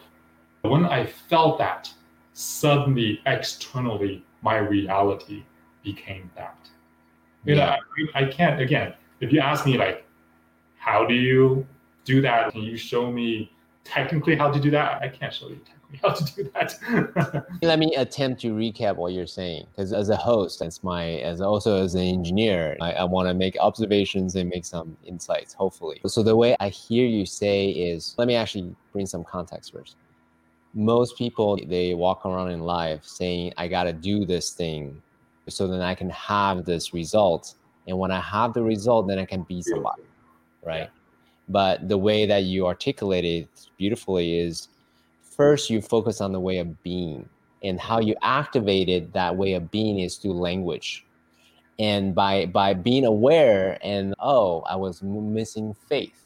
Now all of a sudden you are now aware of this, then you immediately shifted a way of being from not having faith to having faith. And that change your subjective reality. And then that also opens up this brand new space of new possibilities of things that you could be doing, which may be nothing, but you're able to immediately shift your physiology. You skip out of the gym, you put your hands around your co-founder and ensure him that things are going to be okay. So you be and you do something different, and you then have the results that you had. Is that an accurate way to reflect? That's exactly right. You got that formula, right? It's be, do, have, right? The whole world works on have, do, be. It's people feel like if I have something, then I can do something, then I can feel a certain way, or I can be a certain way. And that's actually, you have it exactly backwards. Like, your feeling is not dependent on any external factor. You can choose to be happy right now, or you can choose to be sad right now. Nothing has to happen to you, and you can choose that feeling. And from that place, then everything you do. So if I choose to be happy right now, then everywhere I go, everything I do it from a place of happiness. And that energy is infectious, right? Everyone around me is going to feel it. They go, oh my God, look at this guy, this lucky go, this joyous, this happy fella. And they will enjoy working with me, or playing with me, or co-creating with me. And then when you do something from a place of that, of joy, of love, guess what? Whatever you do, it's going to become successful, because the energy that you're putting into it is that of success, because it's that of love. So then when you put that energy into it, then it has no choice but to succeed. And then, when you do that, then you can have whatever you want, which is, if you want money, will come. If you want fame, fame will follow. They're byproducts. But when people feel like, I need to first have money, because if I have money, then I can go on this cruise. And if I can go on this cruise, then I can be happy. Then guess what? You're going to be stuck. You can just choose happy right now. If you choose happy right now, then that cruise is going to show up. And you go, hey, there's that cruise. Cool. And that's just what I see time and again. So agree 100%. Huge believer in that. We make what we are. Our external reality is a direct reflection of our internal reality. Totally there for you. However, what would you say to the non-believers, right? To people who are the younger version of CK? I just throwing on the bus. Who says, show me evidence, show me reality, right? I'm not gonna try on this new way of thinking until I have some proof. What would you say to the younger version of CK? What do you got to lose? Try something new. If this old way hasn't served you, things haven't worked out, what do you got to lose? try this new thing. That's just like saying you looked at your reflection in the mirror and you say, hey man, you move first and I'll move.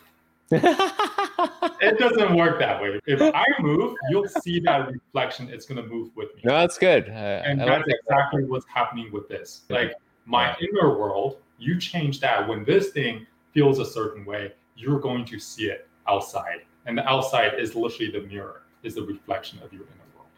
What I'll say to younger CK is this, right? Because he's an easy target. The worst case scenario is that you enjoy life better. That would be the worst scenario. Now, if you have the external things, that's the brownie point on top, right? That's gravy.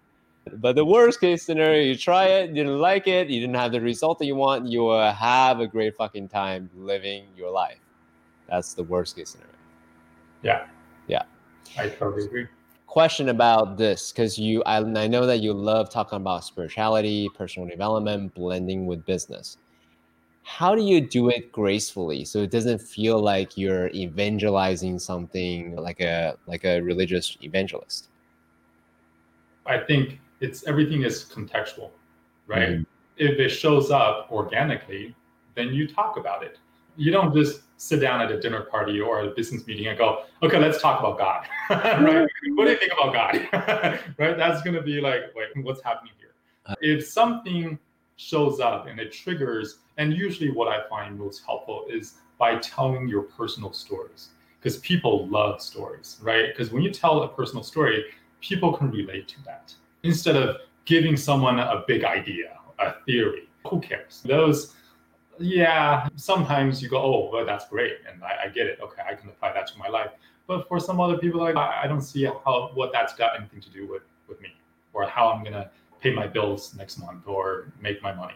So then you bring it down a notch and then just share your stories with others. I think that's what's really going to help. And I feel all my businesses, everything I've done, the one thing they gave me, the biggest gift I got out of them was just all these amazing stories that now I can share with others, right? And with the right context, I share the right story, then it's really going to help you. That's it. Again, I'm not here to preach to anyone. I'm not here to push any ideas. Again, my belief is my belief. I don't need you to believe what I believe, because I'm perfectly happy with what I believe. But if what I believe serves you in any way, try it. Again, do that if you hear my words and you feel, oh, there's something about what he's saying that resonates with me on a certain level. Okay, then that simply means you already know what I'm sharing with you, right? I'm not telling you anything new, right? I'm not giving you a whole new concept. This is already deep down in you. You have this wisdom, this knowledge, this information. It's stored away somewhere. You haven't unlocked it. You haven't opened that chest in a long time. So if it resonates, that just simply means you already know this on a very deep level. Now act on it. Try it out. Again, what do you got to lose? If nothing else is working out for you, try something new. Yeah, if you don't like what we're talking about, the way I see it from my point of view as a PhD researcher, I look at my life as a series of experiments. If I don't like this experiment, this doesn't actually fulfill my purpose, mission, and then the metrics I'm looking for, great, design a new experiment. Hence why I'm constantly experimenting with different things. Actually, I want to share with you, this is maybe interesting for you. One of the most recent experiments that I have is, I call it emotional Tabata. Tabata, the physical workout. Yep, I do that. I used to do it every morning too. Beautiful. So it's 20 seconds. For those of you that don't know, Tabata is invented by this Japanese guy, last name Tabata. But essentially the workout is 20 seconds on, 10 seconds off, whatever it may be for you. And the whole idea is to keep your heart rate at a really high level without dying, of course. So then do that for 4 minutes. And for anyone who complained that, oh my God, I don't have time to work out, Tabata is great because everyone, I don't care how busy you are, you have 4 minutes to take care of your physical machinery. Okay. So this new experiment I'm taking on is emotional Tabata, meaning what could I do to stretch my emotions? Maybe I'll just give you an example. So in my case, it's excitement and anger. That to me is like a spectrum that I can really stretch. Because for me, if you interact with me enough, is I'm pretty calm overall. So I want to extend the expression range that I have. So excitement and anger is something that I'm stretching. So 20 seconds on, just really push myself 100% what excitement looks like, and then 10 seconds off, and then 20 seconds on again on what rage looks like. So that way I can actually stretch my emotional comfort zone, as well as here's the secondary benefit of that is when you are able to stand in both positive emotion and negative emotion per se, and then you get integration. And now the middle part, no longer it's weird to be here, but I could actually be totally normalized and be fully integrated in a harmonious state. So that's an experiment I'm taking on. How do you artificially create a certain emotion? I don't know how I can just say, feel rage, Tian, feel it. You do your best. You do your best. Yeah, you just artificially. So the way I see it is, imagine myself as an actor. Could I try on, let's say, Khan of Star Trek as an example, like ruthless, you just try on that rage for 20 seconds and then pause and then try on being a fairy, right? Sprinkling fairy dust and unicorns and rainbows everywhere. As an example, try on different characters. So that way I'm no longer constrained by the character or the personality or the identity CK. I can actually just try on something else new. And the point of this is what? Like, what are you trying to achieve? Yeah, great. Extend my emotional range and expression. Interesting. Okay, that's cool, I guess. Although for me, just I mean, look, like I can definitely do the excitement and happiness part, because that part of emotion I know very well. Yeah. But the other stuff, I may have to think of some kind of past experience that really enraged me and see if that could trigger something.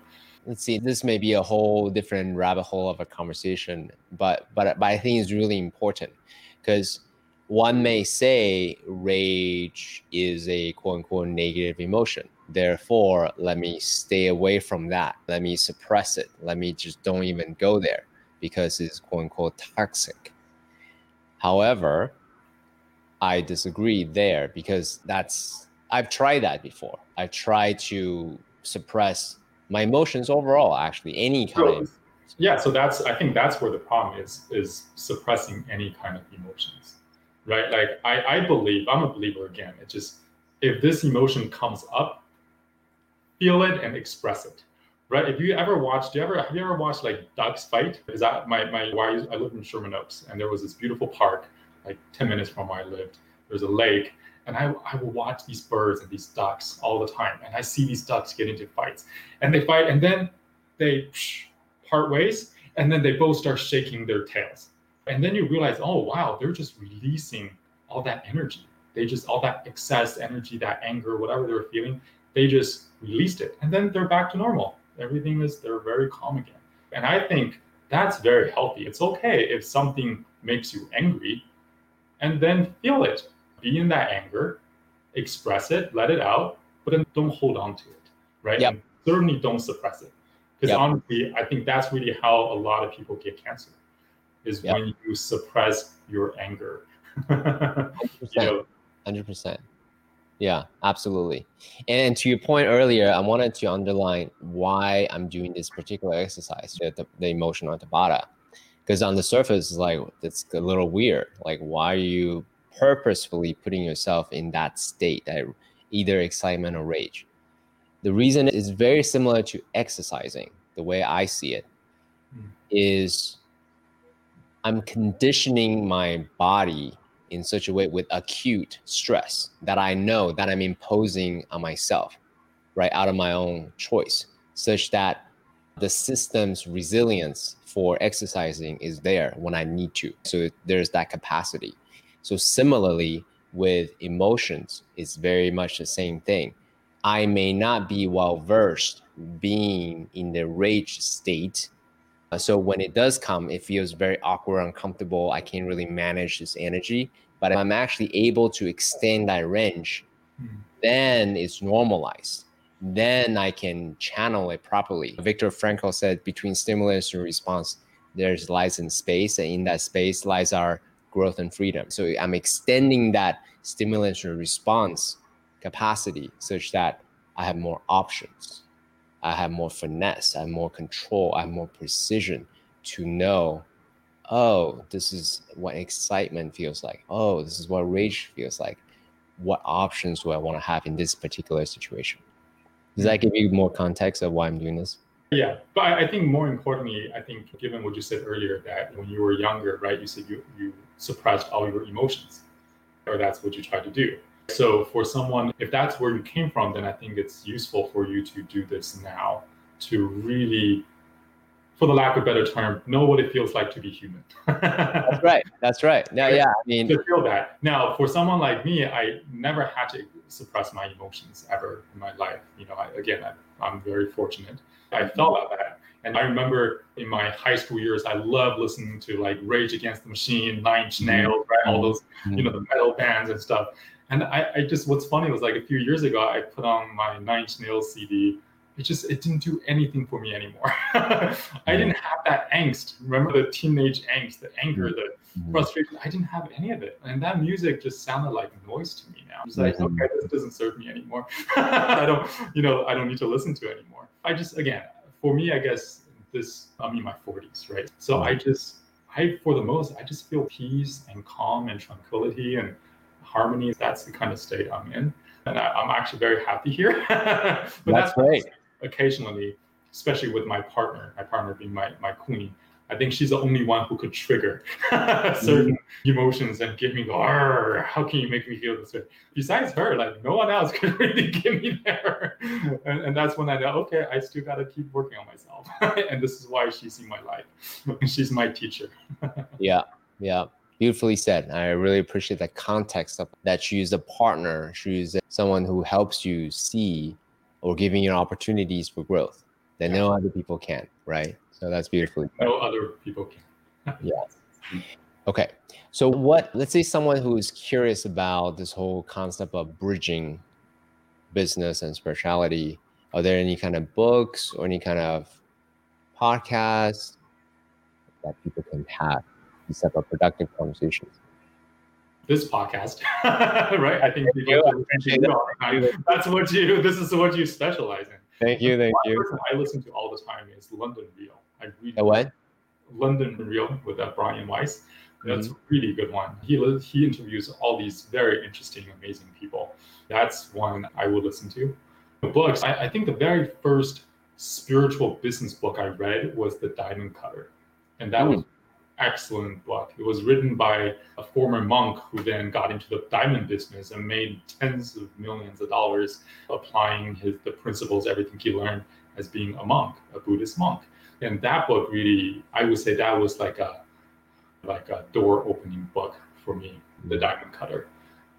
Again, I think when you learn a lot of the spiritual principles, you can apply them to business. Like another one of my favorite books is The Four Agreements. Right, which I'm sure you've heard of. Yeah, Don Luis Miguel. Yeah, exactly. Yes, you can just apply that to business all the day in and day out. Right, don't make assumptions. People make assumptions all the time. How many times where you're working on a deal and suddenly this guy you're talking to disappeared and didn't respond to your email for a week or 2 weeks, and suddenly now you write him and you write him again, and he doesn't respond. You're just, oh, what an asshole! He's shady and this, that. You start going to this dark place, and then suddenly he reappears maybe a month later and says, hey, I'm so sorry, I had a family emergency, my mom passed away. And suddenly now you feel like an asshole for feeling all those things. Like that just wasn't the case. You started playing this story in your own mind about this guy. Don't make assumptions. That's always, I think that's a really great principle that you can apply. And also another one is don't take anything personally. I think we always take things personally, especially in business. It's just business. And also they're saying this not because of you. Like clearly when they say something toxic, they're simply projecting. What you can get out of that is that, oh wow, this guy must have gone through something painful. He probably got betrayed many times. And that's why he's got this wound that's not even healed. And now he's projecting that onto you. Don't take it personally and just talk to this person with love. And in fact, I'm dealing with something very similar right now in one of my business deals. And I can just see these parties, they're calling each other names. But again, it's not because of anything these guys have done to each other. It's all because of these past experiences, these bad past experiences that they went through. And then now they're projecting and they're assuming, oh, I see the signals. I think I see a pattern. I think you're saying these things because I heard those things from these other guys who betrayed me last time, who didn't work out. And I think you're one of them. No, they may not be at all. They just, again, don't make assumptions and don't take it personally. Are there communities that you purposefully put yourself in?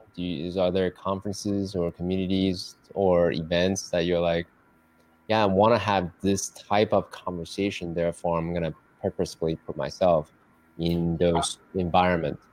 I actually create those myself. Okay. I had this group called the Co-Creation Group for 3 years. I had this thing called King's Brunch. So again, like all these amazing men, we come together. We call ourselves kings, and we meet up and we talk about what we went through in the past month. We keep each other accountable. We talk about what we want to achieve. And it's amazing. Also, you and I are part of a group called Metal, right? Like it's a men's group.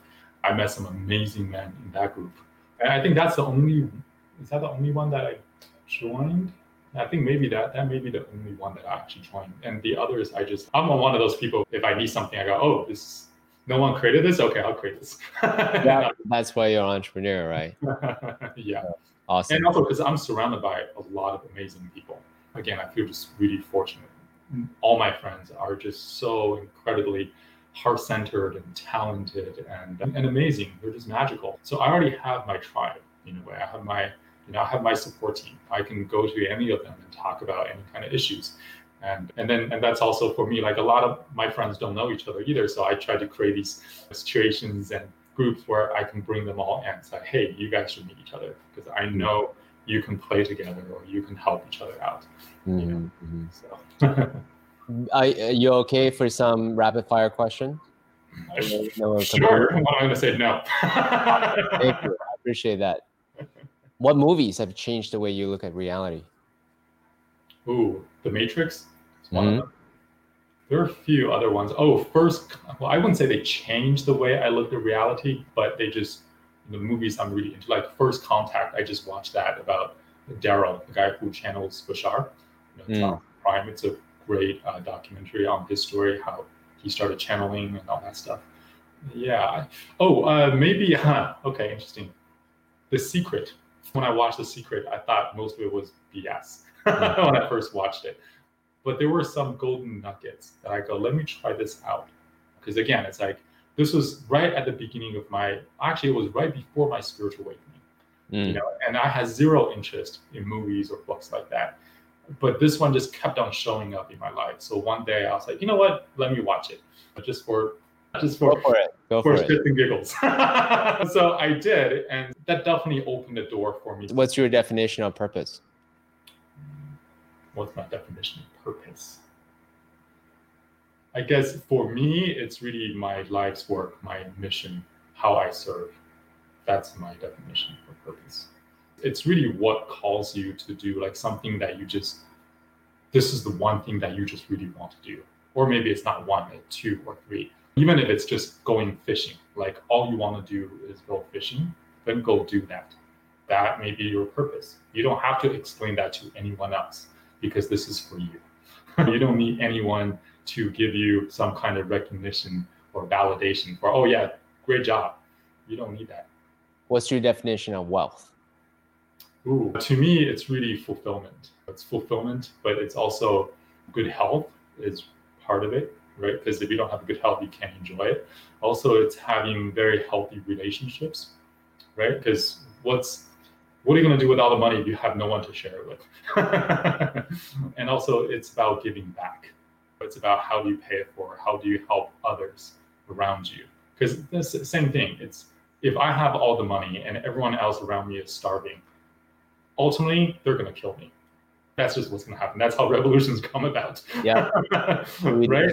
Yeah. And the truth is, you can't be that happy if everywhere you see, everywhere you look is just misery. How can you be happy when everyone else around you is unhappy? It just can't.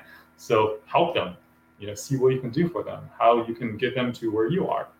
What's one of the best or most worthwhile investment you've ever made? Myself, just reading, but like, just invest into yourself, do the work. There are certain books that doesn't cost much. It's just certain give you 4 agreements, right? How much is that book? $10? That's a great investment. Get it. I love that. I think you answered my next question, which is, what is the book that you've given most as a gift, and why? Actually, the book that I gave most as a gift was actually what's that water book now? Hidden Messages in Water by Emoto. So that book I gave out so many copies of that book. I think I gave out the Diamond Cutter. I gave out a lot of copies of that book as well. I may have given out a few copies of the 4 Agreement. Man, I've given out a lot of books. I can't even remember now. I just usually, if I read a book and it's so good, I go on Amazon, I buy a bunch, like a box of them, and I keep them in my office. And then I meet someone, say at dinner or lunch, or they come to my office, I talk to them, and I go, oh, I feel like you could benefit from this. And I would just give them a copy. That's very generous. That's very generous. I love that. Thank you so much for being here. We have had quite a journey together. I want to really acknowledge you for the willingness to dance this, conversation with me. We navigated through different waters, from, the brethren's shoes, why you got started, how you make your decisions, to be do have model versus do have be, to the nature of spirituality, purpose, and really how you create a thriving community all around you, such that wealth, true wealth, this joy of living comes up for you naturally. And thank you for demonstrating that and share a lot of the beautiful tactical things that really helped you in the process. Really appreciate you. Oh, thank you. I feel the same. Thank you for having me. And thank you for doing what you do. This is amazing. And I want to learn from you on how to do this thing that you do.